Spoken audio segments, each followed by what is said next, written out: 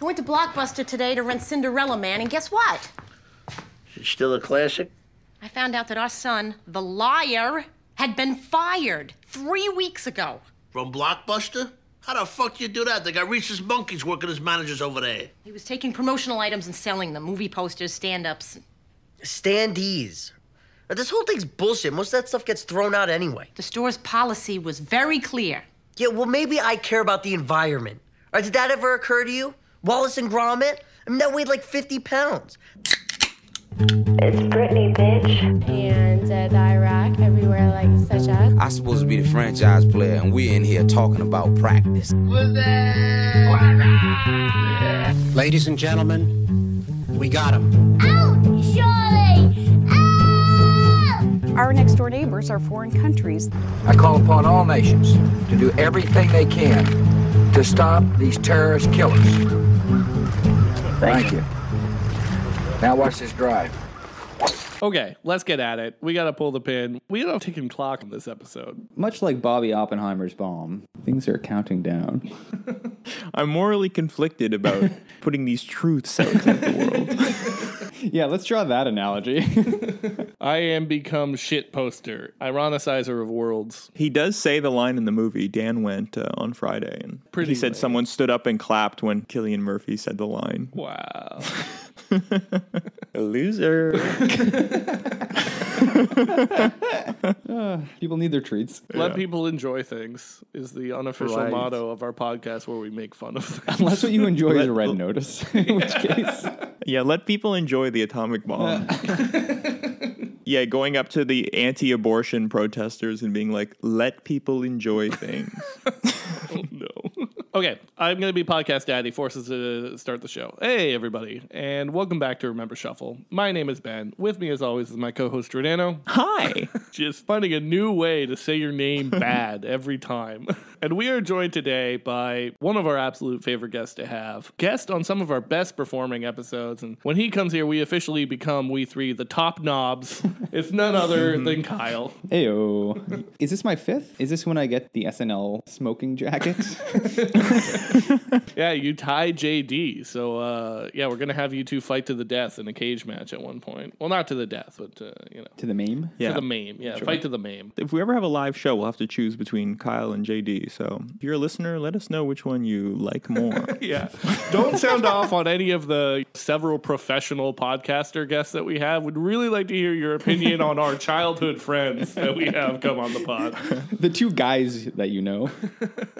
Actually, Ben, I got some listener feedback if you care to hear it. Oh, please. Because I read some books on how to be a podcaster, and they said that you should have recognizable character traits, and then that way you don't have to make jokes. You can just act in character, and that will be funny. Because it's like Ben is doing Ben's thing. So I asked a listener, like, what do you think is a Ben quality that always makes you laugh? And something he said was that Ben's thing is that he's annoying, but right. God damn. This guy a pickup artist? Because that is a flawless neg. No, like, sorry. He doesn't mean that you're generally annoying. He means that he finds it funny when you're being annoying, but also you're technically correct. I feel like I need an example. Is he just describing, like, being a pedant? Oh, maybe, yeah. Wait, hold on. Before we get going, what are quintessential Giordano traits? Because if it's something like, oh, quintessentially Giordano is when you're charming and handsome, I'll know you made up this entire interaction. Yeah, no. It was like a friend of mine who had never met you. And so, like, I felt awkward asking about myself. Okay. But you should ask maybe someone else. Yeah. And I can try and be... Yeah, you're describing what makes a lazy sitcom good. You don't need jokes. You just need Joey to say his catchphrases and do Joey things and put Joey in funny situations where he'll act like Joey. Yeah, I mean, that's not lazy sitcom. That's all that is like how art works. Well, like how... What's the podcast equivalent of Jim just mugging at the camera? Because I feel like that's what you're looking for. Where it's like, you just have to look a certain way and you get the laughter. What's the podcast equivalent? I mean, you can name traits from our favorite podcasters, right? And they're being themselves, and that is inherently funny for someone to act in character. All right, today I'm going to establish my own character lore as being profoundly anti-technology. Well, certainly listening to you guys try and set up your audio equipment, that's very in character for you. Listeners, this is the 55th minute Yeah, it's been big what in tarnation energy, I feel like we've been trying to set these mics up. Just baffled by these knobs. So yeah, Blockbuster. Yes, today we are discussing Blockbuster, the now gone the way of the dodo video store rental chain that had its fall in the 2000s, as well as the concurrent but not causally related rise of the streaming giant Netflix. That's our topic today. And why are we doing this today, Giordano? Yes. Why should we care about Blockbuster on a 2000s podcast? Well, I think that Blockbuster is an amazing case study and microcosm for a transition that we've seen since the 90s to the 2010s, the way that the 2000s was liminal space for technology. If you looked at the top 5 largest companies in 1995, they all provide physical goods. General Motors, ExxonMobil, Walmart, oil, cars. Tchotchkes, doodads, treats. Yes. Bobbles. And now, of course, all of the most valuable companies are tech companies, right? And so that transition kicks off the decade with the dot-com boom in 2000 and is fully realized by the end of the decade. And by looking at Blockbuster and its transition to Netflix, I think that it can tell us a lot about how our lives have changed as a result of this move from a physical good dominated economy to technology companies, in terms of the way that we are now algorithmically served content at basically every minute of the day, in terms of how everything has moved to a subscription model, in terms of reducing friction of any kind in our day-to-day lives. I think that showing the differences between Blockbuster and Netflix is a great case study for looking at how our lives have changed since the 90s. Yeah, and I think it also is very emblematic of the phenomenon where how you consume media affects your relationship to it. And we'll dig down into this in full later, but if you ever talk to a boomer or an older Gen Xer, you may hear some take along these lines. When you sat in a movie theater and you knew you couldn't watch it again, you watched that movie differently, dang it. Correct. And this is where we are going to be old heads as middle millennials. Yeah, I think you watch something different on streaming than you did when you picked up a physical DVD at the Blockbuster. And we're going to dig into this in full later, but it has fundamentally changed our relationship to film, to art. Exactly. How we consume it and how it's made. Yeah. And so our first section here is just to do a little reminiscent on... A little what? Blockbuster reminiscent. Gone reminiscent is what I have a sign on my door when I'm out. So Blockbuster is universally loved. Everybody loved this place and has the strangest, fondest memories. And we've now, 20 years later, we're fully back in the nostalgia cycle for Blockbuster. I don't think that if you asked anyone in 2013 how they felt about it, it would have been that strong. But I think everybody would love to walk around a Blockbuster right now. Yeah, I think if you asked someone in 2013, they would gloat. Everyone would be a little fucking Monday morning quarterback MBA. Oh, I wouldn't have done that if I were making the business decisions. I would have bought Netflix and, let's dance on the grave. Yeah, I wouldn't have done that if I was the coach of Blockbuster. Yeah, first time, long time, dude. I would have bought Netflix. I would have never introduced no late fees. I would have started carrying porn. and frankly, I would have drafted Peyton Manning. And so let's just talk about what made Blockbuster. Why do we look so fondly upon our time there? It was literally just picking a movie in a room, wasn't it? Because everything is bad now. Because there's nothing good anymore, I think is the main reason. Expand on that. So, Blockbuster, you know it, you remember it, you love it. Okay, so the experience of Blockbuster, you walk in, there's blue carpet, there's yellow walls, frankly, kind of objectively an ugly combination of things, and yet familiar. Everywhere you look, there's all the famous people that you know. Their faces are everywhere on the boxes. Yeah, Tom Hanks is smiling at you from the rack. And there was something about the smell of candy and plastic. I love movies. You know that. That smell in Blockbuster, that candy and carpet smell, I get high off. and you walk around, and there's this feeling of possibility, this feeling of choice. In some way, you as a consumer are, albeit it's limited to what they choose to put out, but you feel like you are there to like exercise a choice, which again, I think is increasingly being taken from us. But you walked around, you looked, maybe you're with your boyfriend or girlfriend and you're chatting and you're trying to figure it out. And you know, at some point you're going to pick something out. You're going to go home and have a nice night. You're going to sit, you're going to watch the thing. It'll be good. It'll be bad. Who knows? But you'll talk about it afterwards. You'll talk about it. You'll go, you'll drop it off. You might chat with the person at the desk about how it was. There was a whole ritual to it that was very familiar and very comfortable. And yeah, it felt like you were exercising agency, not just choice, but agency. Remember agency, everyone? Okay, if I were to put on my Ben cap for a second and say, but actually, Netflix gives you more choice. I would never say such a thing. Yeah, so like you said, you'd go to Blockbuster, you'd look for a movie for an hour, and it was generally an enjoyable experience to do that. And yet, scrolling through Netflix is not something that anyone is happy about. Like, you do it, and you hate that you do that. You're doom scrolling on Netflix. But you weren't doom scrolling in the video store. No. So I think there's a cynical view, has to do with marketing. We are magpies, right? We like what is familiar and comfortable and recognizable. So you could be on the road and go to a Blockbuster, and you'd see the same bekakied teenager with the fucking polo who thinks he's the next Quentin Tarantino. You have the same recognizable branding, the same snacks. I know that in a way we crave novelty, but we also crave familiarity in a lot of ways. That's why chains can be successful, and it's why, especially in North America, every city looks the same now. It's why, for any Canadian listeners out there, Ontario has these embarrassing fucking chains called Boston Pizza, New York Fries, and Swiss Chalet. 3 chains named after countries not known for those things. Yeah, I can't wait to go down and get a New York French fry.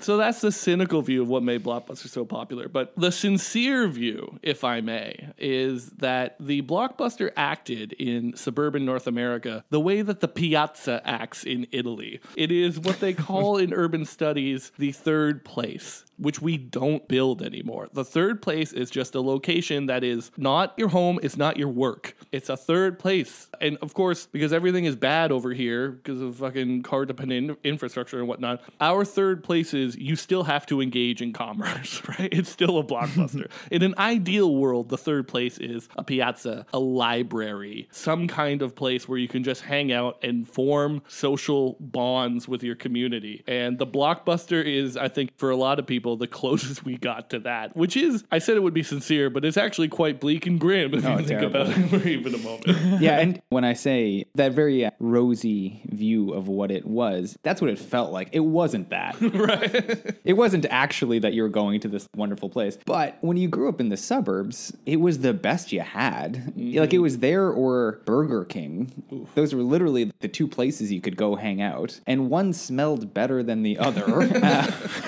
And didn't make your tummy feel bad.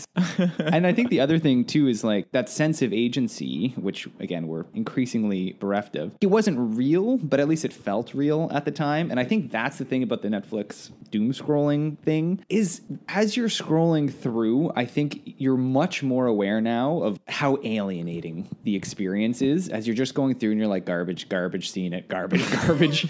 There's something very alienating about it all just being on your little screen in front of you as you're sitting on your couch. And you'd go to a Blockbuster, and there were times you'd walk around for an hour and be like, nothing looks that good. But like, I'm here, I came it, so I'll just get something, and maybe you would watch something you didn't know. But on Netflix, you're just kind of always like, fuck it, I'll put The Office on. And then you're, boom, season 3 of The Office is like what you're watching again for like the 10th time. Yeah. Ben, you and I would go there to rent a video game a lot, and that was half of the fun, was making a joint decision to rent, what was that game where the communists took over the United States? Freedom Fighters? Freedom Fighters. Yeah. If any listeners remember Freedom Fighters, want to come on the pod for Freedom Fighters episode. That might be a good reactionary video game episode. You play a New York City plumber. I think it's a reference to Mario. But it's gotta be. You go through the sewers to kill Russians. These damn Marxists have taken over. These woke Marxists. The woke Soviet Union has invaded New York. Yeah, I guess Mario, as the fascist anti-communist, that all scans. Absolutely scans.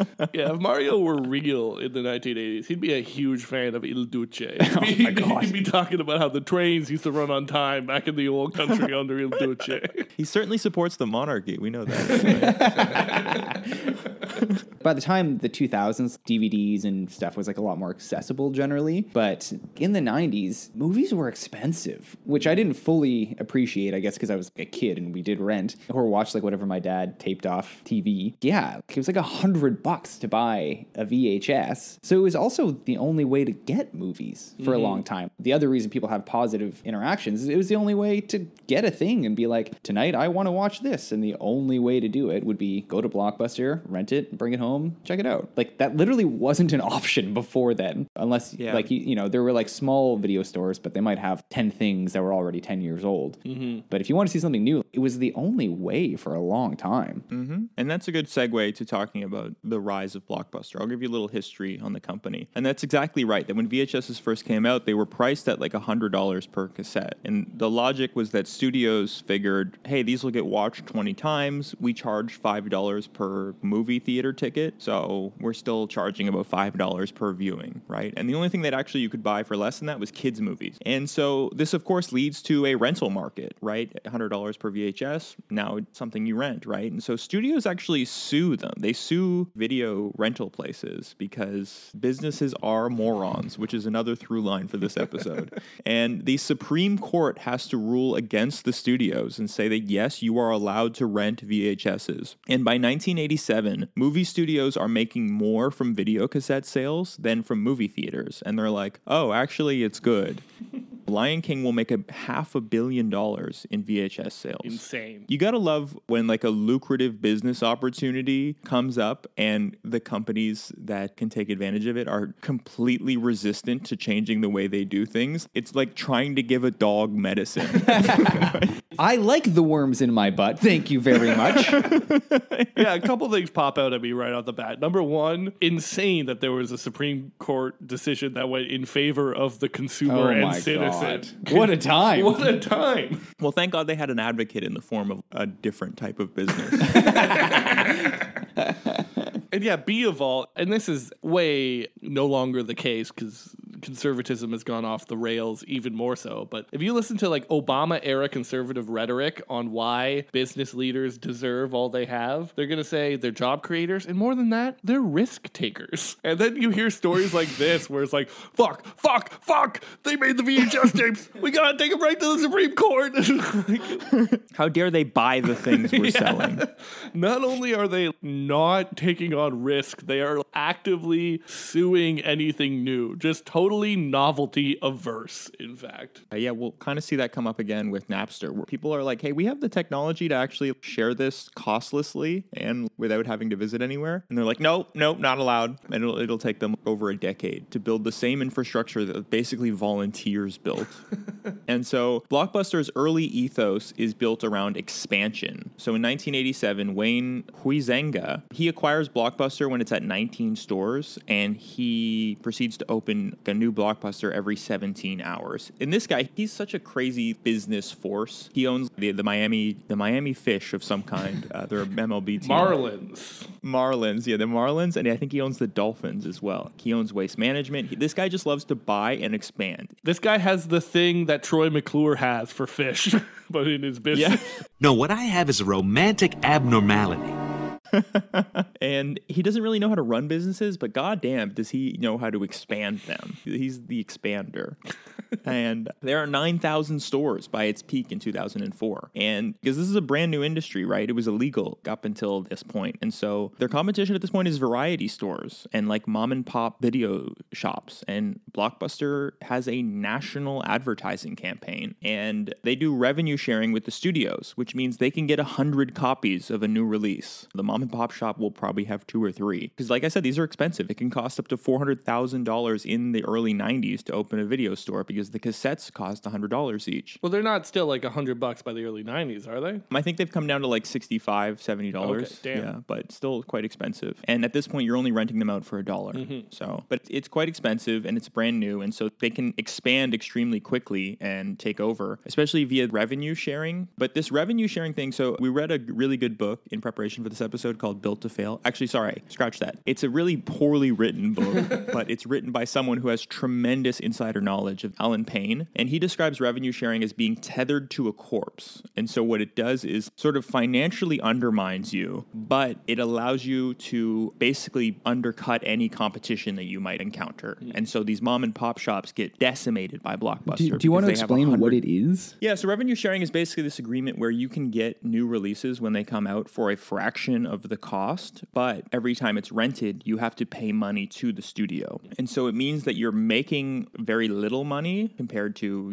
non-rev share agreement, but you are known for always having the video on your shelf. Per rental, you make less, but you're able to rent so much more. Prior to that, mom and pop stores, I don't know. Where did you guys get rentals before Blockbuster? The Ion Video. Ion Video. The Illuminati-run video store that I think had the eye on the pyramid on their logo. Kyle, you mentioned that you went to like a variety store for your rental. My sister and I would walk 5 blocks to PJ's Variety. And yeah, it was just like a convenience store, and it would have maybe 10. And Mr. PJ, he never went out to the studios to arrange some kind of revenue sharing agreement. Yeah, I'm sure he was busy trying to feed his family of like 10 children.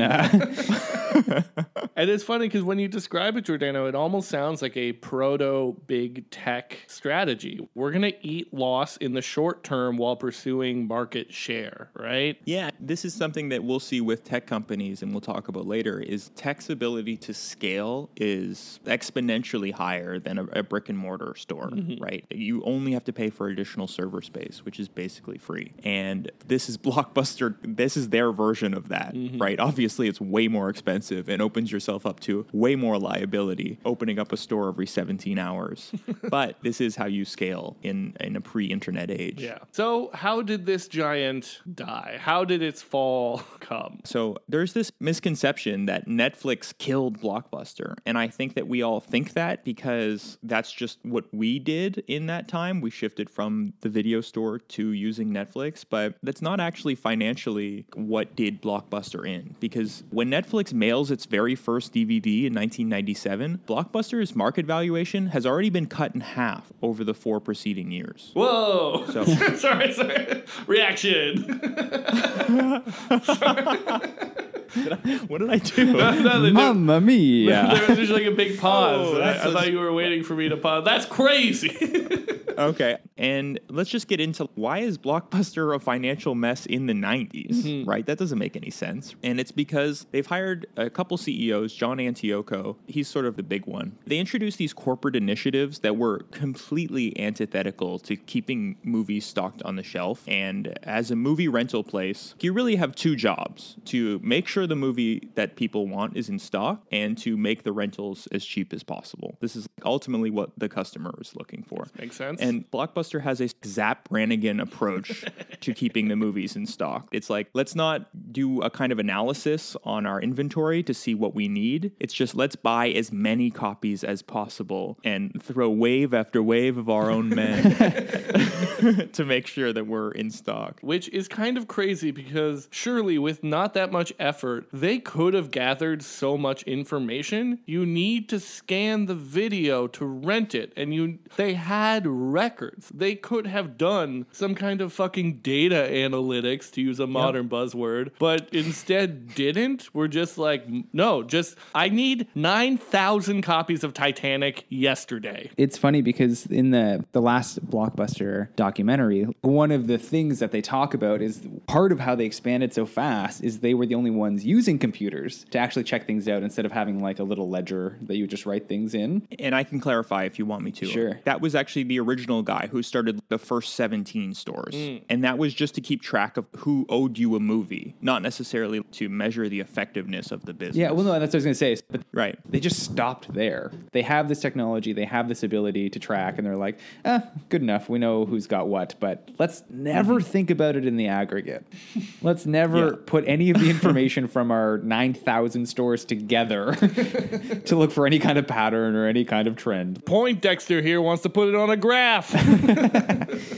The sense I got reading Built to Fail is that anybody who is smart enough to look at Blockbuster as a retail business and evaluate it as such and run it like a Walmart or something could also see the writing on the wall and be like, I don't want to be renting media that's eventually going to be digital. But just to give you an idea of why their data collection was so bad, Viacom acquires Blockbuster in the early 90s, and they do it in order to take on more debt so that they can buy Paramount because Blockbuster generates a lot of cash flow. And so because it's just a cash flow wing of a larger media company, there is no incentive for them to spend money on updating Blockbuster's computer systems to collect data on customer habits. And so it's like, we're not going to put money into this company. We need the money it's giving us. That's sort of the thinking on Viacom's part. Isn't this basically exactly what happened to Instapot? Yep. This company that was like quite successful and reliable. People loved it. Someone else bought it to saddle it with debt and then walk away scot-free. Capitalism, baby. This system works. God forbid you make just a perfect pot. We got to get Pot Gold, the subscription service. We can cut this, but a friend of Giordano and I came in to Giordano's apartment with a giant, disgusting Subway sandwich. And he was like, this is Subway Max. What? All it is you get the 12-inch, but you add extra protein, and that's their max size. But for a split second, Giordano and I were like, you have a Subway subscription service? Oh, that's coming. That's coming. Because in the moment, we're like, I think that's what that is. There's no money in sandwiches anymore. No, you actually have to get the Yum Foods One subscription. And that's a 3-part subscription to Subway, KFC, and Burger King. Oh, it's a 3 for... I mean, you're leaving money on the table, not mine. I have the Outback Steakhouse subscription. Every 11th bloomin' onion is free. No, I can have as many bloomin' onions as I want. I have the subscription. Coffee shops sell subscriptions now, which is like a hilarious way of these brick and mortar companies being like, we are a tech company now, actually. But just getting back to Built to Fail, I mentioned that they have these horrible corporate initiatives that are antithetical to running a Blockbuster store, a retail business. And I'd like to actually list what those things are. Alan Payne, the guy who wrote Built to Fail, he owned several dozen Blockbusters and was its most successful franchisee. He owned franchises in Texas and Alaska. And in fact, in 2014, 4 years after Blockbuster goes bankrupt, he owns over half of the remaining stores because his are just the most profitable ones year over year throughout the 90s and 2000s, that he can keep them alive longer because he was actually running them properly. And he credits all of his comparative to success to ignoring and not participating in a single one of Blockbuster's headline-grabbing initiatives. His words. Hell yeah. And so he doesn't do revenue sharing. He only allows new releases to be rented for a single night so that rentals on Friday can be back in circulation on Saturday. He doesn't try and make Blockbuster a retail store selling, clothes or music. He doesn't do no late fees. He doesn't participate in Blockbuster by mail. He doesn't participate in the Blockbuster Movie Pass. His North Star is to ignore every single one of these lizard brain initiatives from corporate. And instead of doing all this, he offers rentals for 1/3 of the price of other Blockbusters. Because in his view, he's like, I can do more volume if I have to spend less on wastage, essentially. So late fees was a big one, right? The no late fees. Blockbuster's EBITDA, which is earnings before interest, taxes, and depreciation. MBA motherfucker. It drops from 500 million to 138 million. Not their EBITDA. What did John Bazinga think? Well, I mean, we'll get into this later, but this is one of the last companies to not be run by the bean counters. And I think it's why we loved it so much. But it just couldn't exist in the modern world because it has to compete with companies run by an algorithm. And so retail stores, right? Selling T-shirts and CDs and stuff. He doesn't participate in that because that means you can have less copies of movies on the floor. And that's not what you want from Blockbuster. You don't want a Furby T-shirt or a Creed CD. You are there to rent a movie, and so show me as many individual copies as you can. Another thing he was really big on, by the way, is emphasizing the catalog. Traditionally, Blockbuster made 90% of its money from new releases, and he understood that we have 80 years of good movies that have come out. Why don't we push people towards renting Uncle Buck? You know, it's a classic. I'm more of a Planes, Trains, and Automobiles fan myself when it comes to the John Candy oeuvre. And he doesn't do revenue sharing because he understands that you're like reducing your profitability. Fundamentally, he understands one thing, which is I make money by having and moving movies. This reminds me of the joke you see online every now and then. It's like a shitpost along the lines of you walk by a business school class and the teacher's up at the board saying things like profits equals revenue minus costs. And everyone's scribbling as if it's a fucking real degree. This is the easiest task in the world. Move movies. That's it. Have the movies, get them back promptly, encourage people to rent and watch movies. That's it. That's all you have to do. Yep. Instead, you got these Jack Donaghy motherfuckers up in corporate who are like, no, we're going to synergize. People can get their fucking post-grunge CDs the same place that they rent goddamn Men in Black 2. Oh, you got to vertically integrate. And people are okay with a 1-day rental instead of a 3-day rental if it's a third of the price. Ultimately, they're not going to complain because now you can get that movie back in circulation for Saturday and Sunday night when you're doing the majority of your rentals. Oh, and would you look at that? I'm back at the Blockbuster. Oh, maybe I'll get another movie. Exactly. It's only $1. One of the things that they talked about in the movie was the decision to put the movies on the shelves, which I thought was interesting because that was part of the quote unquote, again, bleak use of the term magic of going into a Blockbuster. Was, you walk in and there were movies everywhere, shelves and shelves and shelves of movies. You would go and you would be the one, like fucking Indiana Jones, pulling it off the pedestal. You picked up the black and white case underneath the cover and brought it over to them and said, please, sir, may I have this? And then they did the little squisher thing where they take the lock off and they check it. They make sure the disc is in there and they hand it to you and they say, yes, you may have it, for you are a holder of the card. You are a special boy with a special card, so yes, you can take the video home and enjoy it. You just have to bring it back when you're done. And I think it's funny how I wouldn't have thought that was a revolutionary thing, but I would say that's definitely was part of the appeal and is so different than being like, hey PJ, do you have a copy of Christmas Vacation back there with the cigarettes? And then him being like, yes, and scribbling it down and tossing it at you. There was a whole ritual to it that they did nail. We weren't saying this at the time, but when you strolled through the Blockbuster, you had main character energy. Oh, yeah. I just want to tell a quick story, but Alan Payne, who wrote that book and was the successful franchisee that just ignored everything Blockbuster Corporate told him to do, he was also a believer in the company. He was buying more franchises well into the 2000s, and he set up a franchise board so that he could try and leverage it, because he was always trying to tell corporate how he was doing a good job. And he was like, you should have dinner with me sometime, and I can tell you why my stores are the most profitable every year and why I keep winning these franchise awards. And corporate blows him off. The CEO never meets with him. And finally, in 2008 or 2009, the CEO responds to one of his emails and is like, hey, I'd like to talk to you. And I'm actually flying up to Alaska for a fishing trip. And if you want to come on the plane, you can talk to me for a bit while on the plane ride up. So he flies down to Dallas so that he can get on this plane and like have his attention for a few hours when the plane flies up on the Blockbuster private jet, of course. And the guy is barely listening to him and he seems annoyed. And when he lands, Alan is confused and he calls his friend who's also a franchisee and is like, I don't get it. He invited me to meet and then he didn't really want to talk. And the friend was like, yeah, you're an idiot. He wanted to turn his fishing trip to Alaska into a tax write-off. That's why you were on the plane. He probably thought you were annoying talking about Blockbuster the whole time. How much you want to bet all these business losers who just objectively and categorically failed? How much you want to bet they're all still multimillionaires, right? Of course. That's the whole thing, Ben. That's why you saddle the debt onto the company. You don't take it yourself. Yeah. So his compensation, the CEO, John Antioco, the guy who ruined the company, was $50 million a year. And he kept getting his contract extended. And in fact, they couldn't fire him in the end because he had a clause in his contract where if he was fired, he got $100 million.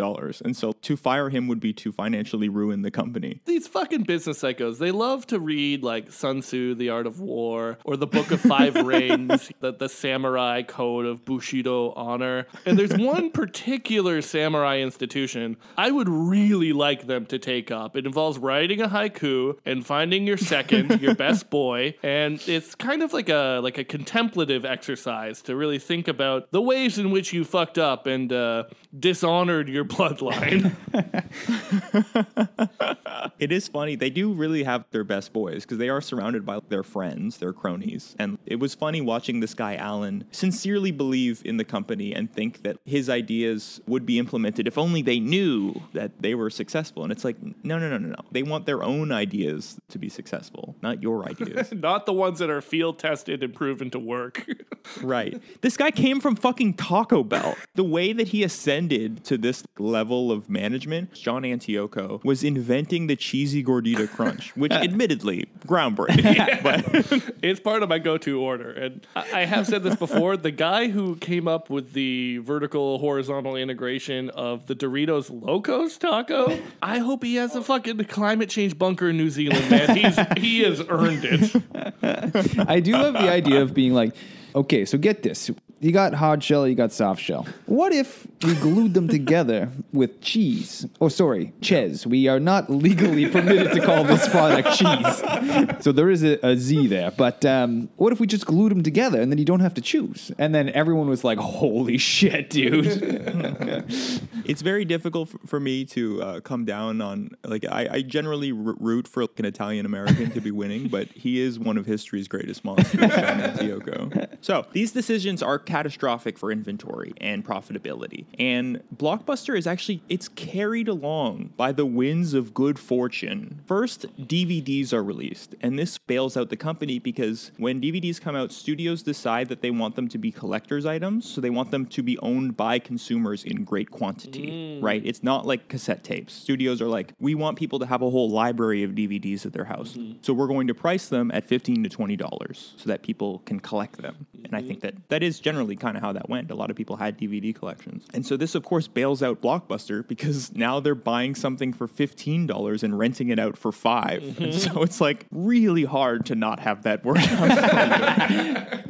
Despite John Antioco's best efforts. And so they keep getting buoyed by these swells, and ditto for things like renting out seasons of television shows, right? All of a sudden we can double or triple the amount of content that we can offer people in the new releases section, and we can rent them one disc at a time. And so they are succeeding by swinging from vine to vine despite very deep financial and structural problems. But that only works if there's another vine. And then 2009 and the financial crisis happens and there is no vine. Blockbuster has managed to white knuckle its way through 20 years of unprecedented American growth. Somehow. By sheer grit, determination, and force of will. Then, as soon as there's a bump in the road, the whole thing falls apart like a house of cards. Checkmate. In 2010, when they go bankrupt, there's a lot of money to be made in video renting still, actually, at that point. I know in our hometown, I remember seeing a video rental place open up after Blockbuster closed, if you guys recall. In the same building. But the second they encountered the slightest amount of competition in the form of Redbox or DVR, TiVo, or Netflix, the company just did not have the financial fundamentals to survive. It's so fucking funny, dude. Redbox was like Like, have you ever met a human being who has rented a Redbox movie? No, it's the best system. I go to Walmart or Target or whatever big box store, and there's just a box there. And it has, I don't even know what they carry. Yeah, well, it was started by like a Netflix early employee. And so he understood the algorithmic nature of how, like, the movies that are in there are like, algorithmically the ones that people are going to rent the most often, right?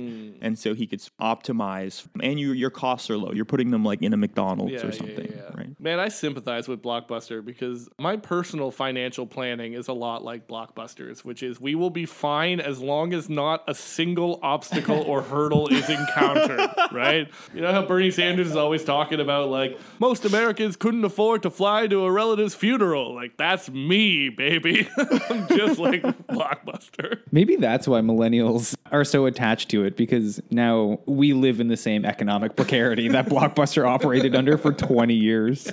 And we also make terrible decisions despite our best interests. They're just like us. Yeah, the DVD coming out, that's like getting your tax return.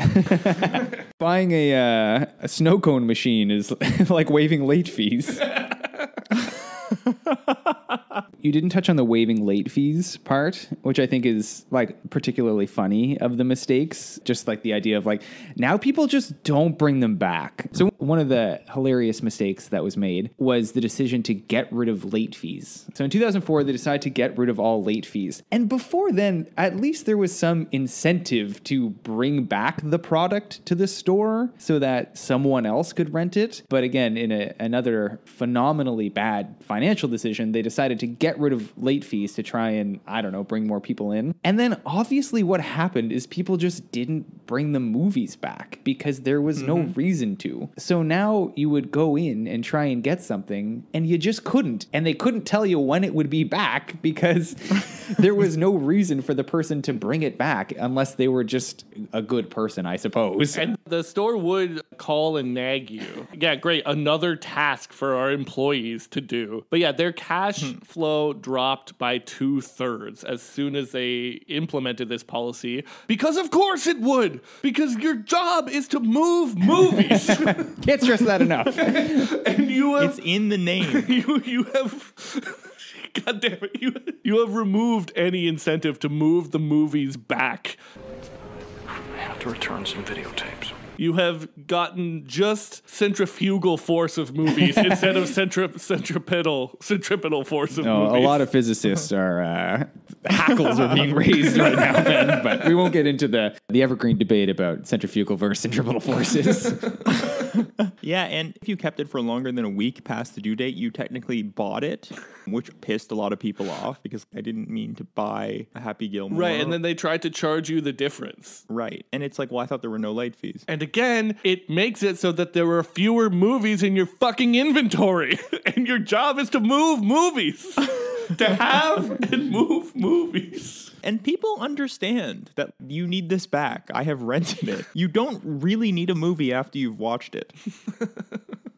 Oh, this is making me mad. These fucking business losers. But yes, let's transition to a quick film review of a documentary called The Last Blockbuster that we all watched about the last one of these 9,000 stores located in Bend, Oregon, and is run by this saint named Heidi. Heidi, the Blockbuster mom of her little town. It's a lot about her and what she does in the store and how she fundamentally understands that she has to move movies and the grit and determination and elbow grease that she does to keep this store alive. I would say that it's a character study in the attributes that made this store immune to the forces of capitalism that closed the other 99.99% of all other stores, right? Yeah. What is different about 1 in 9,000 that made this possible? It is Heidi. That is the difference. She understood that Blockbuster is the third place. Yeah, yes, actually. She calls herself the Blockbuster mom mom because every teenager in this small town works at the Blockbuster. It's a dream job for a fucking teenager. She crochets Blockbuster hats and sells them in the store. Yeah, Heidi has what I would say is like slightly cool Anglican minister energy, if I had to put my thumb on it. Yeah. You know, she's got lovely vibes. You really get the sense she's got your best interest. She's literally adopting children in this town. It's seemingly by way of Blockbuster. Which, don't tell the QAnon people about this. Sound of Freedom 2. Yeah, this fucking trafficking Blockbuster pipeline operating in Bend, Oregon. But she just genuinely, she knows all the customers. She knows all the teens whose lives she has literally supported materially by hiring them. And you just get the sense that she really cares, to be clear, more than she should. Like, part of her saintliness is that it is a Blockbuster. And she's clearly giving a tremendous amount of her life to keeping it afloat single-handedly, again, in the absence of anything from above to help her out. Like, one of the recurring themes is that although there is, in a vague sense, ownership and management somewhere, they clearly have no awareness or interest in what is happening here. And the recurring drama of it is whether or not their licensing agreement will get renewed, which is just purely her being like, God, I hope they let us continue to operate and to feed my family, because there's literally nothing she can do to exert agency. She could just say, hey, I still have a Blockbuster. It's still profitable. Please keep the trademark up, even though I'm the last one, right? Exactly. You don't need to do anything else. But yeah, just let me do it. Yeah. And I'll pay you the franchise fees. And it's unhinged that this is a recurring question for her, and that there is an element of like, she doesn't know, and presumably someone who probably definitely doesn't know where Bend, Oregon is on a map, somewhere, I don't know, based out of a shell company in, what's Joe Biden's state again? Delaware. Signs off on this, but it's just wild. She's a one-woman force keeping, this last little bastion alive. She is the one. In the matrix of capitalism, she is the one. Like, the rules of capitalism do not apply to her in the same way that it applies to 99% of other people. And her power is just being kind and creating a community. Yeah. Those are her Neo-like powers. Yeah, ends up in this analogy. Seeing the code is literally being like, oh, you want that movie? Yeah, I'll go to Walmart later and pick it up so we have it for you. That's most of what she's doing, is being like, oh yeah, I'll get that. Sure, I'll go grab it. And you know what? If it's not at Walmart or Target, I'll try Amazon for it. I will try, one of the 4 stores that are left. I think she has single-handedly prevented at least a dozen opioid overdoses by operating the last Blockbuster. Absolutely. The third place of Bend, Oregon. Yeah, this town would be as bleak as anywhere in Appalachia if not for this Blockbuster keeping it afloat. It is the last coal mine in Oregon, basically. There was a clip I sent Ben. I'll post it to our social media feed. Remember Shovel Pod on Instagram and Twitter. But it's a clip of the show Undercover Boss, another great 2000 show, where they send the CEO of 7-Eleven to a particular franchise that is 2 or 3 times more profitable than any other franchise. And they don't know why. They're looking at the data and they're like, the location's not great. It's not open longer hours. It doesn't have all these frills. And they couldn't figure it out. So the CEO went to go work there, and he figured out that the reason why it was outperforming every other location was it had someone like Heidi, someone who was able to create a sense of community around something as bleak as a commerce event. And so these people can just add so much to our lives, and unfortunately they have to do it within the bounds of like franchise capitalism. Blockbuster. I do also want to mention and point out the fact that Heidi doesn't even own the Blockbuster franchise. She is paid a manager's salary. There's an owner who's also interviewed in the documentary, and she's doing this and doesn't even own the Blockbuster. Yeah, that's absolutely the saddest part, is every time they show the inside of her house and you're like, oh boy, Heidi. The amount that you're doing and the fact that you're still generating revenue for this fucking company is like, you should be getting the $50 million here, because she should be the CEO of fucking Viacom. You got it. Whatever it is, you got it, Heidi. And you're doing it so hard every day. And then they show the inside of her very normie suburban house with, again, her family, which consists of adopted children and quasi-adopted hoodlums that she's brought in. She has like 10 mouths to feed, only like 4 of which belong to her. And yeah, she gets nothing for everything she's doing. And as Ben pointed out, she should be the CEO of Blockbuster. She understands what it takes to make Blockbuster succeed, so much so that she is still operating 13 years after the company went bankrupt. Instead of fucking history's greatest monster, John Antioco. She's like the Japanese soldiers who refuse to surrender, but good.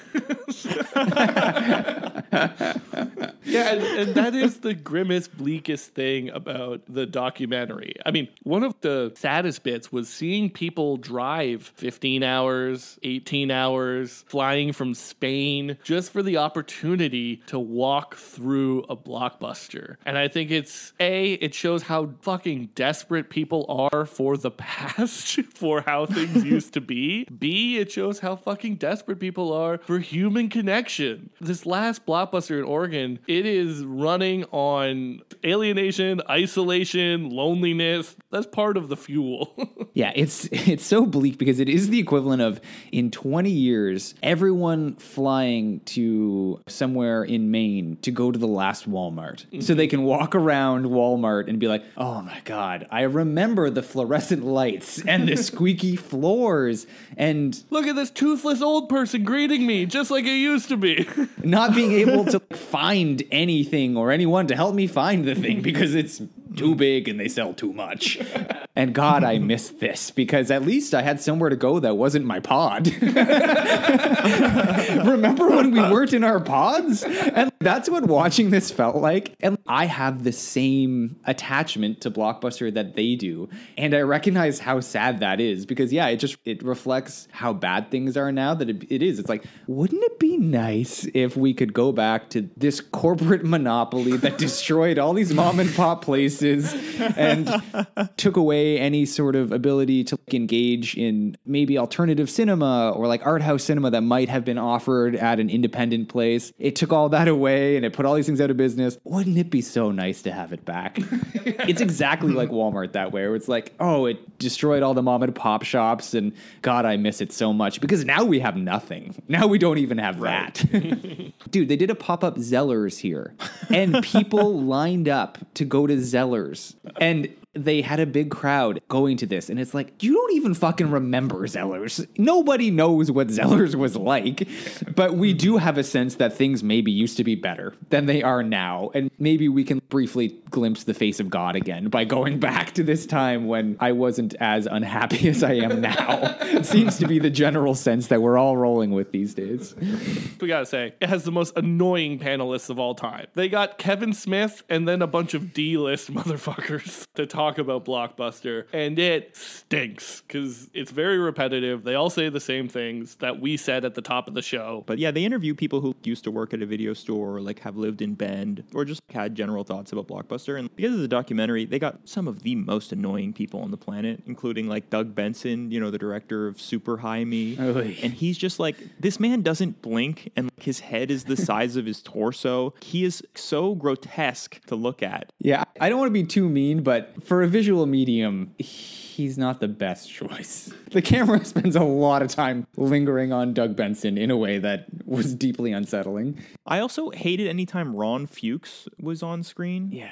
His laughing at his own comments. The voice actor, too, from who did like the Attack of the Clones. When Jamie Kennedy is the most tolerable person in the documentary, you know you have a problem. Yes, one of my favorite scenes is, for some reason, Heidi uses the same program to track the Blockbuster rentals. It's not a new iPad or whatever the fuck. It is the 90s modem that she uses. She has a stockpile of other modems in the back room. And at one point, you see her just repairing the main modem that she uses with some of these backup parts by opening it up and cracking it out. It's covered with dust. It's disgusting. She gets all gross. And not about herself, she is like a Fallout 4 scavenger in the post-apocalyptic wasteland of Bend, Oregon, keeping the Blockbuster alive. Or like a medieval monk recopying manuscripts after the fall of Rome. She's fixing hardware, which is notoriously complicated and difficult. Anyway, now we're going to get into the rise and and potential future fall of Netflix. It's wild how long Netflix has been around. Before they ever streamed a movie, they had been mailing DVDs for 13 years. Insane. Yeah. I thought of it as a quintessentially 2000s company. But yeah, the first DVD goes in the mailbox in 1997. Mm-hmm. They actually tried with cassettes, but they were too big. And so they had to wait until DVDs came out to make the company possible. And Blockbuster, 90% of their business is new releases, right? As we talked about. And they recognize an opportunity here that, hey, like there's actually good movies that came out more than a month ago that exist and people might want to see. And so they have a niche market available of people who love DVDs and need to watch the show on DVDs, you know, nerds, and people that can appreciate cinema, I guess, in general. We've talked about the book Stuff White People Like on this podcast before, and Netflix is mentioned several times in that book in 2010. And I think it's because it attracted a certain type of hipster who was like, I need my DVD and I need my Criteria collection type movies. And there was a market for that out there, like film buff, which is hilarious now because that's certainly not what the average Netflix subscriber looks like now. No. And everybody knows the story now, but at the time, after the dot-com bubble burst, Netflix was short on cash. They were burning money. They had to lay off a ton of people, which is very funny to think about Netflix in 2002 laying off people, considering how much more runway for growth they had. But they are looking for money, and they approach Blockbuster. They fly down there. They get a last-minute appointment. I think they actually rented out Paula Abdul's private jet to get down there. Sure. Why not? And yeah, I read Mark Randolph's book, which is really good, much better than the Built to Fail book. But he talks about being in that meeting with the Blockbuster executives, John Antioco, and they're laughed out of the meeting. Mm-hmm. Blockbuster is like $50 million. We'll just do this. We'll do DVD by rental ourselves, and we'll beat you because we have all these resources. And as we'll talk about later, it's not possible for them to do that. It is also very funny that Netflix was tipping its hand from the get-go, that they probably wanted you to watch shit online. They have net in the name. And yeah, okay, whatever. You order online, you scroll online, but I think they always had their eye on the prize of watching online. We all knew what their game was. They didn't trick anybody. That's 100% right. He says there's a reason we didn't call it like mail flicks. Mm-hmm. I did have that subscription. And it's because, yeah, they're a tech company. Like, they saw Napster doing the thing that they were like, you know what, 15 years from now? We should legally offer this sort of distribution method considering how seamless it is. And so Netflix is driven by the algorithm, even from the early days. Like I said, Blockbuster keeps no data on its customers. In fact, when they launched Blockbuster All Access, which was like a monthly subscription to Blockbuster, where you got to rent as many movies as you want, Alan Payne asked them, it was $20. So he's like, how many customers are spending more than $20 a month right now on rentals? Just so I can get an idea of what the liability is to losing. Like, yeah, are we going to make more or less money this way? A very basic question. Really fucking astute. Blockbuster said, we don't know because we don't keep this kind of data. And it's like, I just want to know what percentage of people are renting more than 4 movies a month right now. And it's like, sorry, buddy, it's 2007. The technology has only come so far. And Netflix has this brilliant product, Cinematch, right? And so the way that Netflix works is you send in your DVDs whenever you want because it's a subscription service. But you are incentivized to return the DVDs because Netflix will just automatically send you 3 more as soon as they get back those DVDs. You signed up for Cinematch based on its own algorithm for what Netflix thinks you will like, right? And crucially, not only are your preferences taken into account, but also its own inventory. And so it can steer people away from new releases to things that it has more in stock of. And I think that this sort of worked at the time because Netflix had access to every single movie that's ever made, as opposed to now where it has mostly access to its own content. But Netflix effectively uses the algorithm to tell you what to watch next. And I mean, maybe this might be getting a little bit ahead of ourselves, but I just want to point out that this is something we'll round out more. But Netflix takes this algorithmic concept to its logical conclusion in the time that we're living now, and I think it's quite insidious, which is to use the algorithm to create content that you will want to watch next. And I think that that's kind of where the limits of the algorithm are shown, because I'm actually a proponent of the algorithm finding out what you want to watch next. Boo. Terrible, wrong, bad. As the resident evil, as JD calls it, the resident data scientist expert. But using the algorithm to create art, I think, is beyond the scope. Oh, that's a bridge too far for you. Yeah, not to be an absolute wiener about this, but people should watch films outside of their comfort zone. People should branch out and watch different kinds of movies. I don't want to say the totally cringe thing that's like, good art should challenge you or whatever the hell. But actually though, yeah, you shouldn't just watch like, oh, I watched Pulp Fiction and now the algorithm says I should watch Tarantino ripoffs like Smoking Aces and The Boondock Saints. Like, I don't think that's a good thing. But let me just finish off the Netflix section because we kind of allude to the fall of Netflix. And I think it's just this existential problem that it needs to create its own content in order to keep subscribers because everybody else has their own platform now. And so Netflix faces like an existential thing where it's like, well, what are we going to show people? We have to make content. Well, we don't know how to do that. We're a technology company. And we'll talk about later what happens when a technology company is forced to make content. If they don't have the institutional memory. They don't. Paramount Pictures has been making movies for fucking 100 years, probably. Yeah, and I think you can see just in terms like we're wrapping up the potential fall of Netflix that might happen. Now,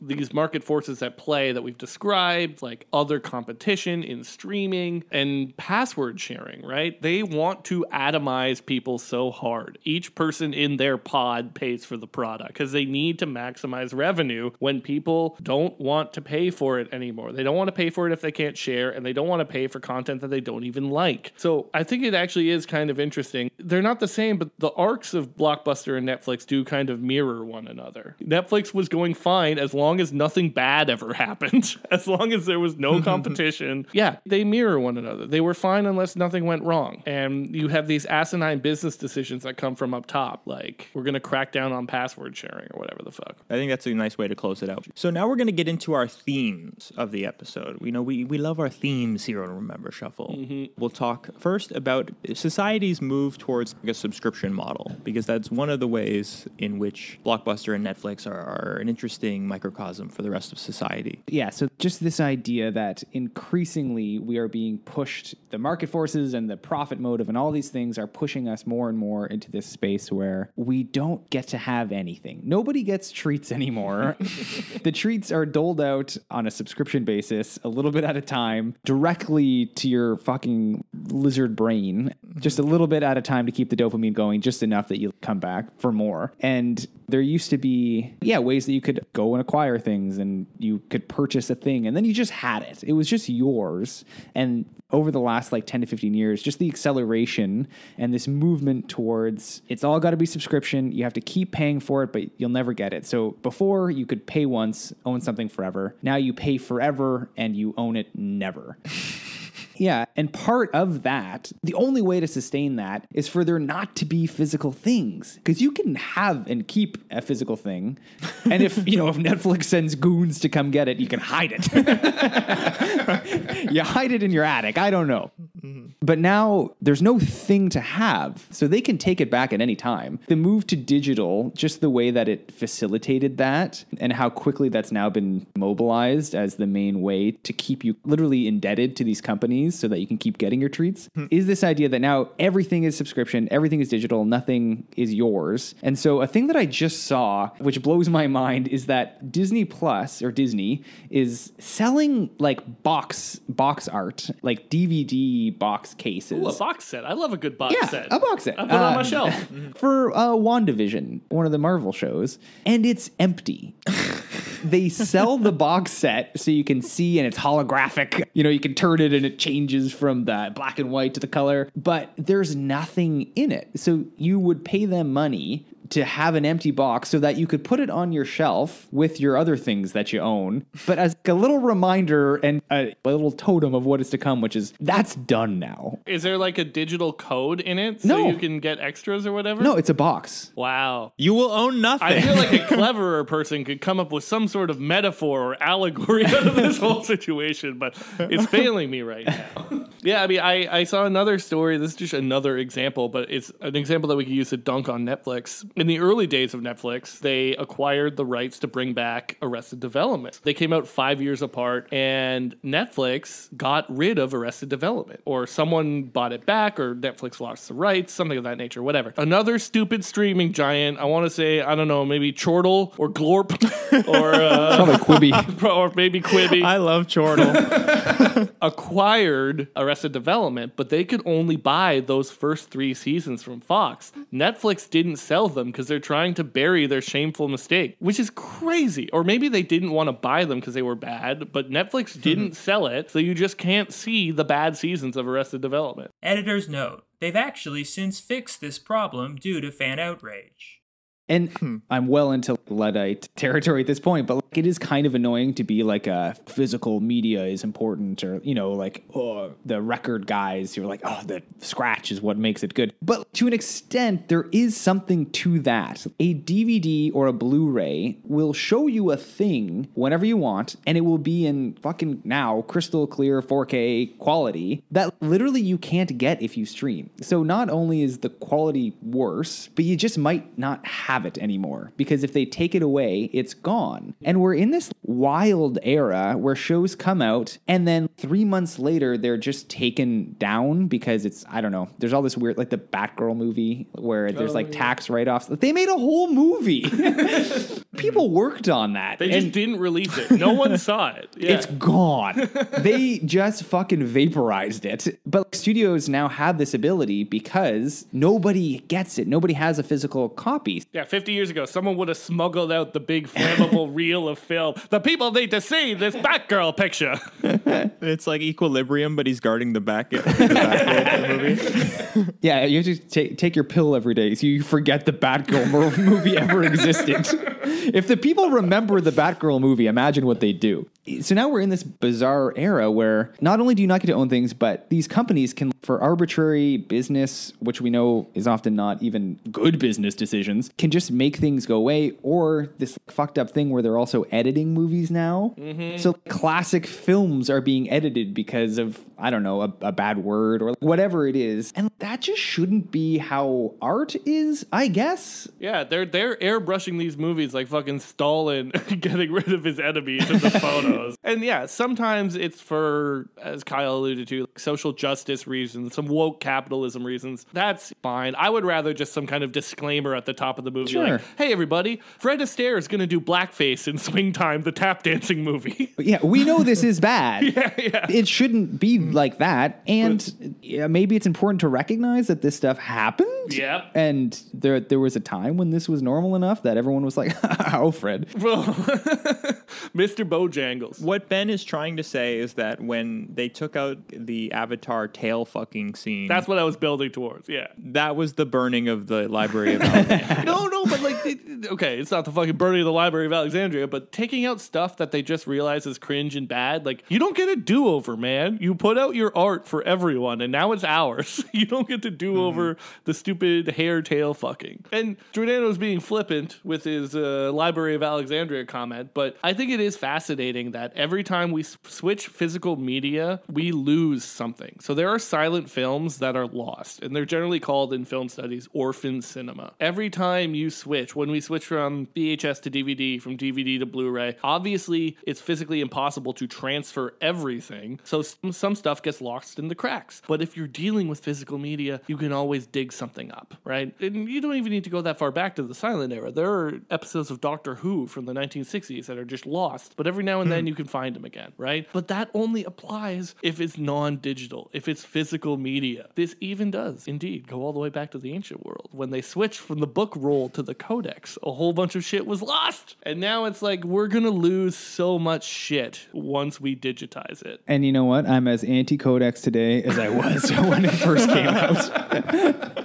And yeah, the limitations aren't technical. They're just legal, right? We're hamstringing ourselves for like an abstract reason. Yeah, and again, at the risk of sounding like an obnoxious cinema fucking media guy, I don't know. That's bad. That's not a good thing that art of any kind is just able to be memory hold on someone's whim or altered or changed. That's not a good thing. In the same way that Blockbuster, there wasn't necessarily anything totally amazingly special about it. The reason why it's nostalgic or whatever now is just because it is such a good representation of the way that things used to be that aren't now. I think Netflix, as you said, the mirror there is it is just one representation of where things are going. Just to finish up this you never own anything section, I will say that I kind of disagree with you guys a little bit here. I'm sort of the neoliberal member of the group in that I think that the system just needs to be improved. We need to send people the movies digitally, right? I don't want to get a box with shit on it, but they just need to improve the way they're doing things by not touching the art. We're not going to go back and fix Picasso's The Women at Avignon to be less problematic, like with Avatar. And you know what? This is a little note for the movie studios. Put the DVD commentaries on the HBO app.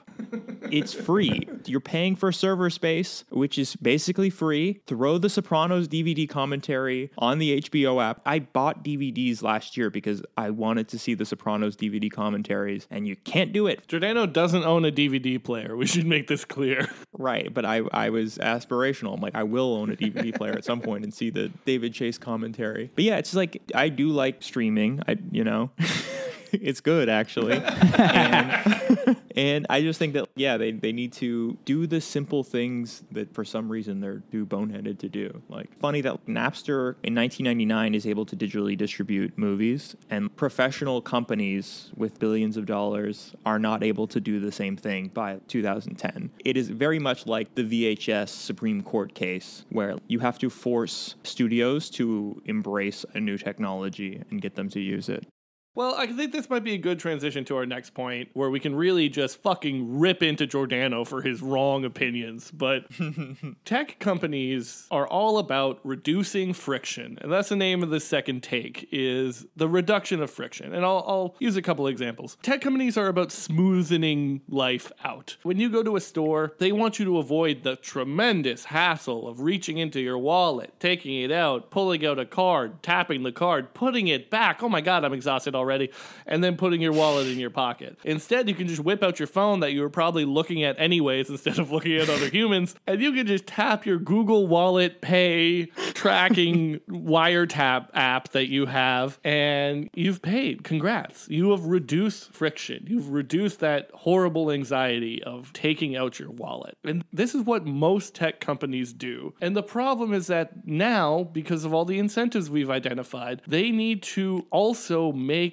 content. They need to also make art, and art needs friction and texture, and it's not just algorithmically generated slop. I don't know. There's the part of it where it's like, yes, movies and art should be better and shouldn't be algorithmically generated. But again, in a way, for me, the problem with Netflix is not just about Netflix. It's about how it is sort of the example of this general phenomenon that's going on in all aspects of our life. Like, everything is algorithmatized now. Mm-hmm. And so much of our lives are about, just things being fed to us, set up for us, teed up for us in a way that I think is bad. I think it is bad that things are in some ways more easy and more convenient and simpler to access. Yes, the lizard part of my brain is like, nice. I don't have to get off my couch, and I have so many things available to me that I can conjure up with my magic device. Yeah, obviously, a big part of me loves that. But I just always come back to the Jurassic Park idea of like, we thought about whether we could, and we didn't really think about, should we? Should you be able to instantly stream the whole catalog of cinema at all times? Like, maybe, would that actually be good for us? Maybe not. Maybe we shouldn't be able to like have, I think it seems quite clear that TikTok is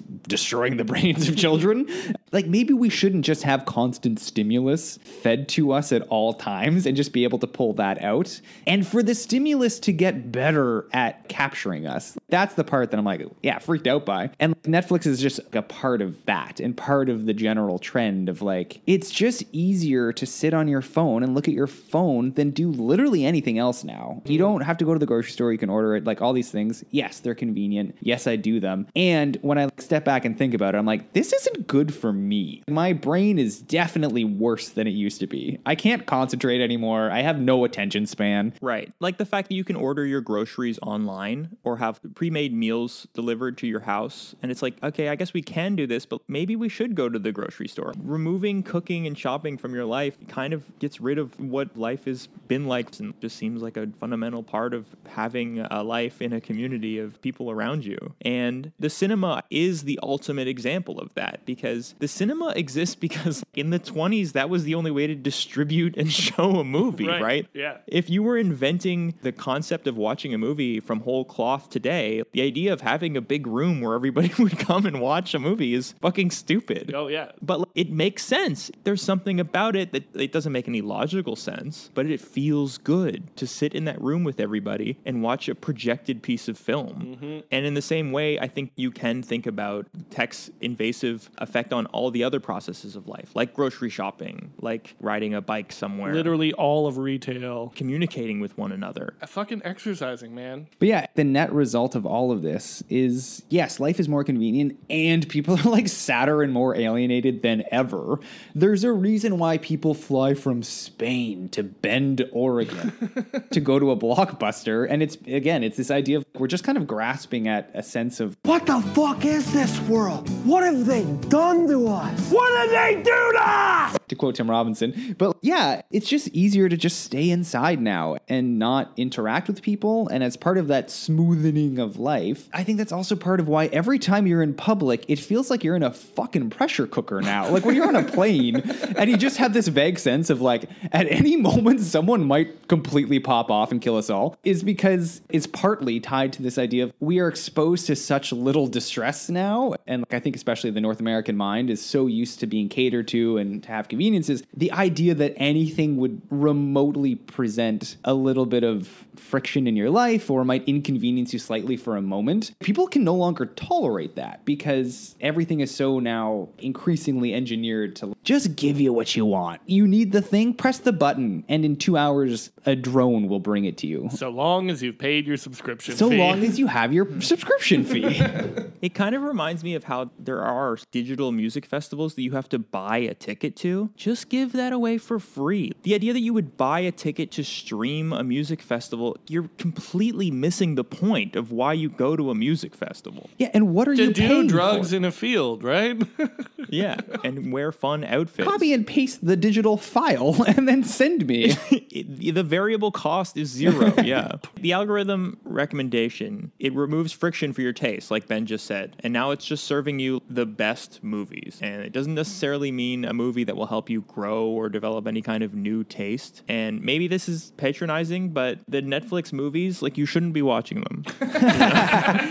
They are not good. We looked up the top 5 list of the most watched Netflix movies, and there were some real bangers, right? Forget Taxi Driver. We now got Red Notice. Ben and I tried to watch that this morning and got like 8 minutes in. It's not good. Pretty sure they used the word egg about 36 times in the first 8 minutes. The MacGuffin is Cleopatra's egg, not an ovum, an actual egg. When it comes to this friction and how it's been removed from our lives, what it means for movies, I recently watched for the first time The Searchers from 1958. It's generally considered the best Western of all time and one of the best films of all time. It's one of the first revisionist ones. You see John Wayne literally desecrate the corpse of a Comanche because it's trying to portray the Old West as fundamentally racist and violent. But if you watch it today, it is still challenging and provocative. It's trying to show that this glorious West was just a whole bunch of really violent racist people doing violent racist things. And I watched it, and yeah, it's long, it's slow, it has time to breathe as characters go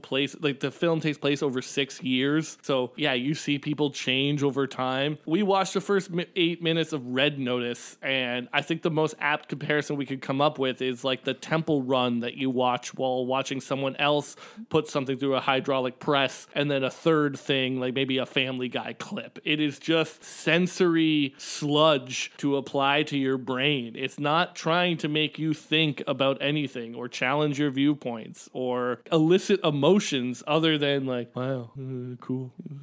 Well, it starts with just an extended opening narration to be like, hey, here's the plot. Here's the thing that they're going to be looking for. So don't think too hard. Here's the thing you never heard of. Now you know about it. This is what they're going to look for. You can go back to your phone. That's the thing. These movies, because they are made just to like feed content, they're not actually made to be watched. That's the thing that really fucks with me is you watch it and you're like, does this count as a movie? And the answer is basically no. It is a collection of moving picture. Sure. So in that sense, I guess. But it's not really made to be watched. It's just meant to be played in the background while you're doing other things or like on your phone. They know no one's sitting there to be like, honey, pop the popcorn, get the kids. Tonight we're watching Red Notice.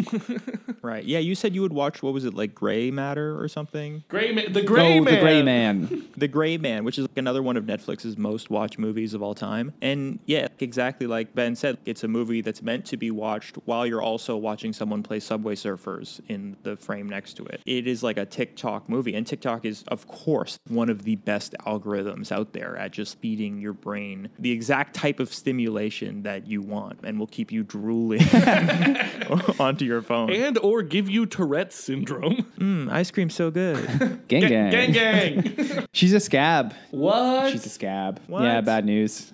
Hey, I hate to break that to you guys. Ice cream not so good. Okay, let's keep it moving here. So yeah, moving on to just the big techification of movie making, right? And so actually there was a time where movie studios used to make movies. Yeah, and there were 3 of them. It was like, Warner Brothers, MGM, Paramount were the 3 big ones in the like golden age of Hollywood. And now the delivery box company is making movies. And what does that mean for how art is created, right? That a studio who has 80 years of institutional knowledge, or at least someone who's doing it, like an independent filmmaker doesn't have the institutional knowledge, but at least the independent filmmaker is inspired by some kind of creative process, where Netflix is making movies because if they don't, it will existentially affect their technology business model. Yes. And it fundamentally changes how movies get made. I read this book on the movie business called The Big Picture, which is really good. I recommend it. It's where I got that Bob Iger quote about the biggest difference in how we make movies now compared to 20 years ago. Finally, movies are made like a real business. And if you don't follow that rule, if you aren't doing the accounting, but you might be affected by ruthless competition and you will be forced out of the industry like Sony almost was. And so the only people who can make movies without this ruthless financial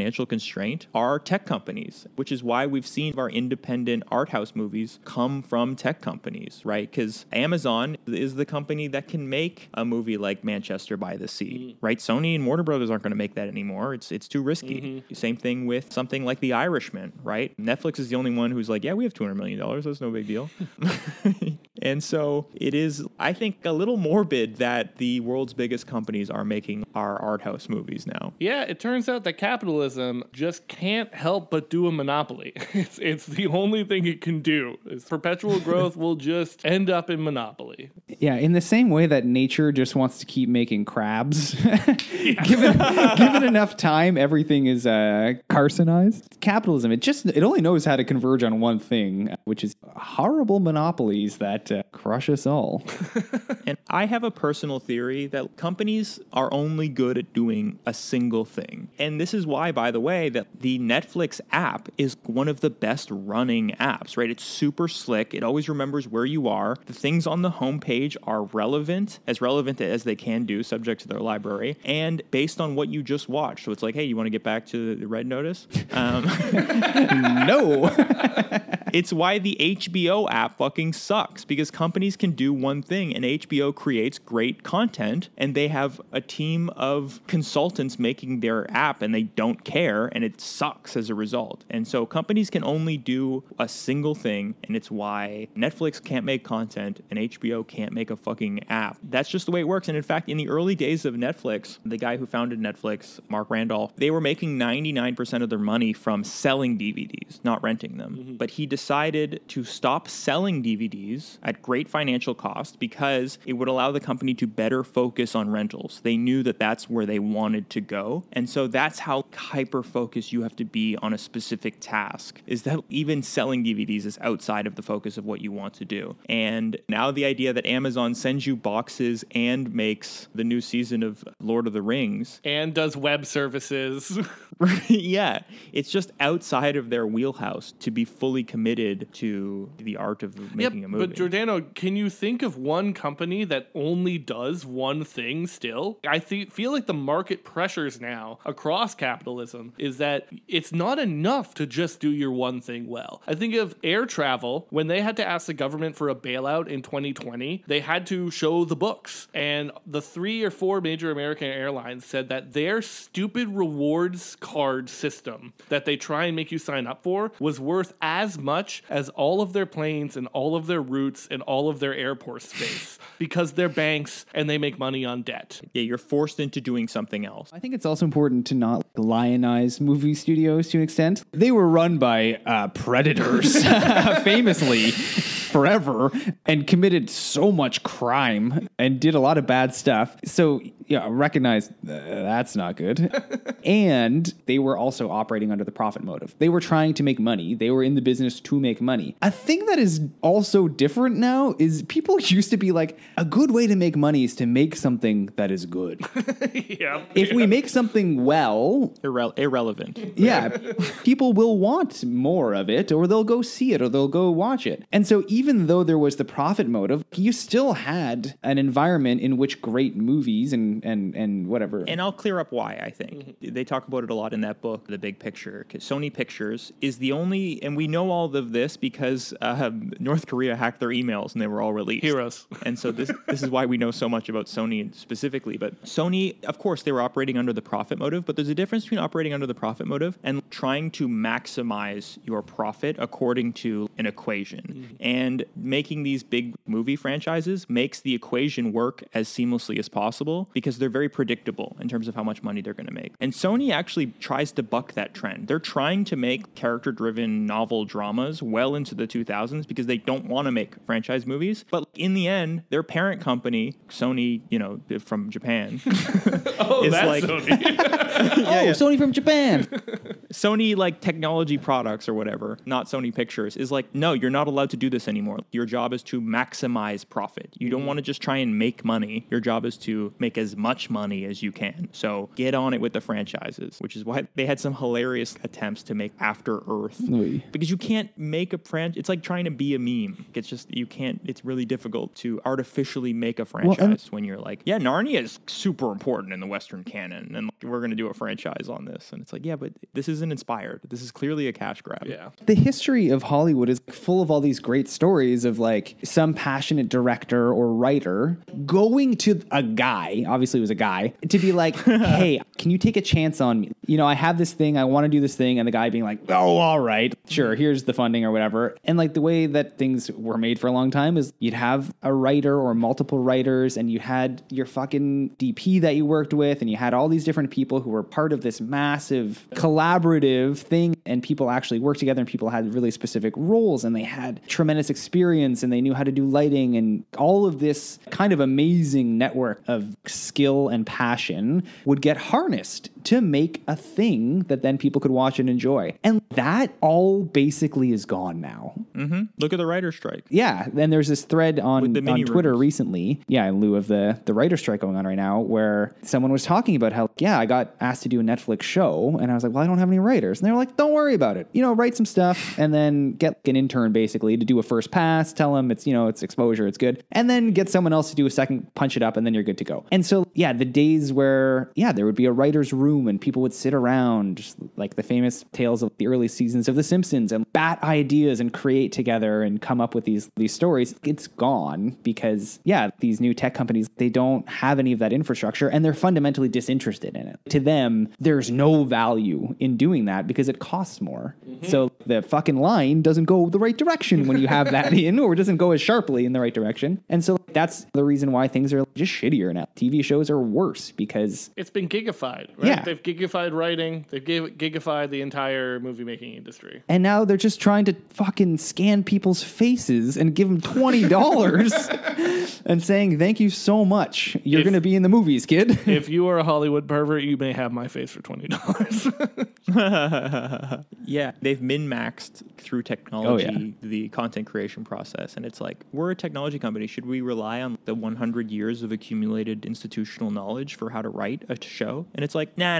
It would actually just be cheaper just to have one writer, you know? Yeah. So just to close out this bit about the techification of movie making, I should note that the founder of Netflix, Mark Randolph, is a descendant of Sigmund Freud and Edward Bernays. And Edward Bernays, he's not quite as well known as Sigmund Freud, but he invented the academic field of public relations, so basically advertising, and overthrew the Guatemalan government for the CIA on behalf of fruit companies. He also is the one who figured out in the early 20th century women weren't smoking, and it's like, we're leaving money on the table. We can't get these broads to smoke. And so he linked it to the fight for the right to vote. He got the suffragettes to start chain smoking, and all these women were inspired by the enfranchising smoking women. And then when they conquered that, they moved on to children. So perpetual growth, baby.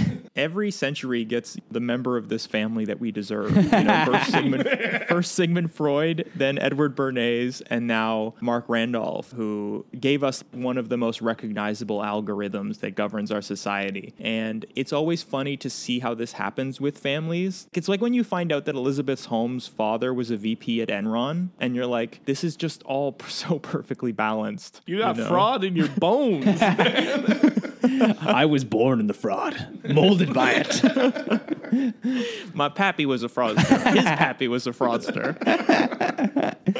It's funny now that seeing that Netflix red N in the bottom left of an icon is the surest way to tell that a piece of content is dog shit. Absolute garbage.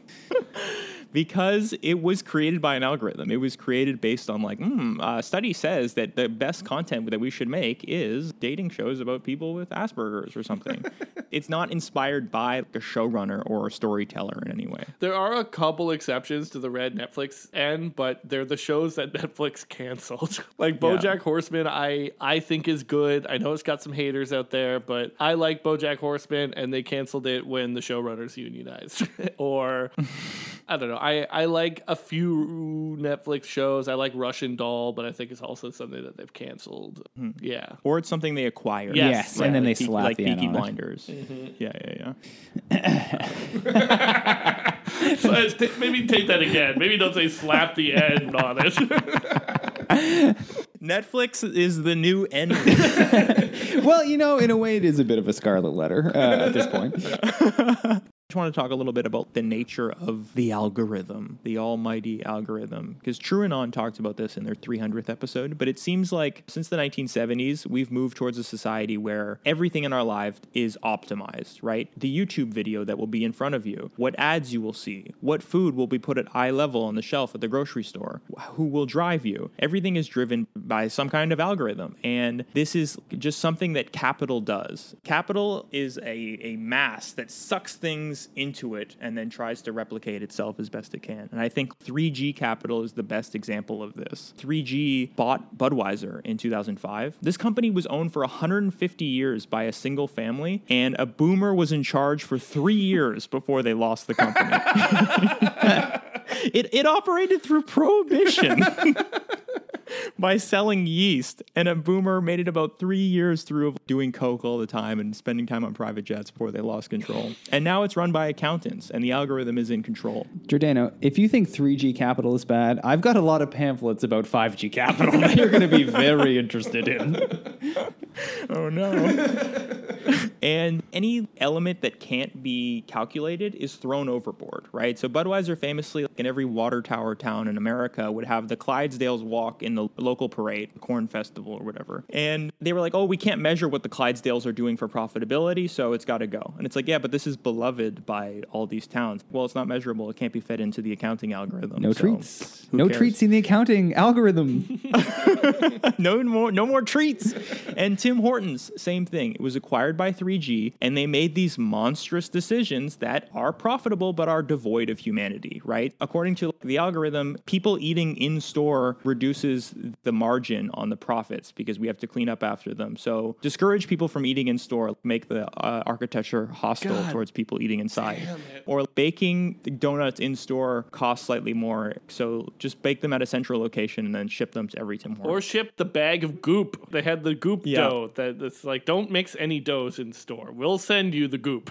And yeah, we talk about loss of a third space. I recognize this is going to alienate the American listeners, but for those of you who don't know, in Canada in the 90s and 2000s, if you went to a Tim Hortons, every old person within a several kilometer radius would be there hanging out, shooting the shit. They didn't have anything else to do. They didn't have anywhere else to go, but they were there hanging out with their pals, sipping on coffee for hours. There's a 95% chance you would walk in and hear some variation of the phrase, "Hey, Bill, how the hell are you?" Yeah, and that, again, albeit through the auspices of a corporation, was a community service that provided. So to do away with that, horrifying. Yeah, no, 3G was literally just the margins on the third space are not as high as the drive-through, so get rid of it.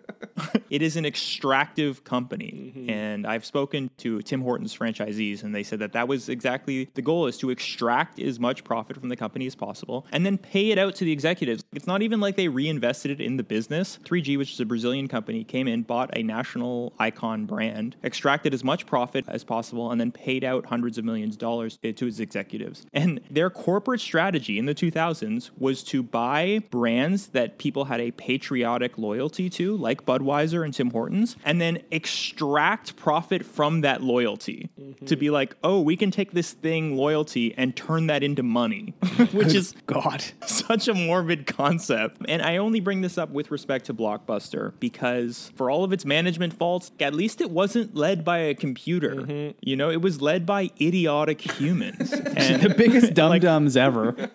And I think that we've lost the charm of a stupid human at least being in charge, right? And when we posted on Twitter that we were doing a Blockbuster episodes, we got some replies saying, oh yeah, I remember when they did the 2-for-1 video games and I got all these free games. And it's like, yeah, that destroyed Blockbuster's profitability. But it also made people happy and gave people a sense of liking the commerce process instead of Blockbuster just trying to extract at an optimal rate as much money from you as possible. Yeah. And so I think that that's a nice place to end this talk about the algorithm, is just how the algorithm, I guess it's more efficient, but it's also extremely extractive. And it has huge social costs. Yes. Incalculable social costs. Yeah, I would like my closing statement to just be, please go to your local library. Yes, please, that's exactly what I was going to say. Like, we didn't say this episode. One of the funniest things about Blockbuster is that everything we've been talking about Blockbuster and Netflix this episode, you can go to the library and get a movie. You could do it in the 80s, 90s, and even today. Those libraries, if someone pitched them today, we would not get them. And if you look into what they do in terms of English language classes for recent immigrants or clubs for senior citizens who are the most lonely and alienated, if you think you're lonely and alienated, imagine being an old person and seeing the fucking TikTok gang and being like, I think I have Alzheimer's because I'm so discombobulated by what I just saw.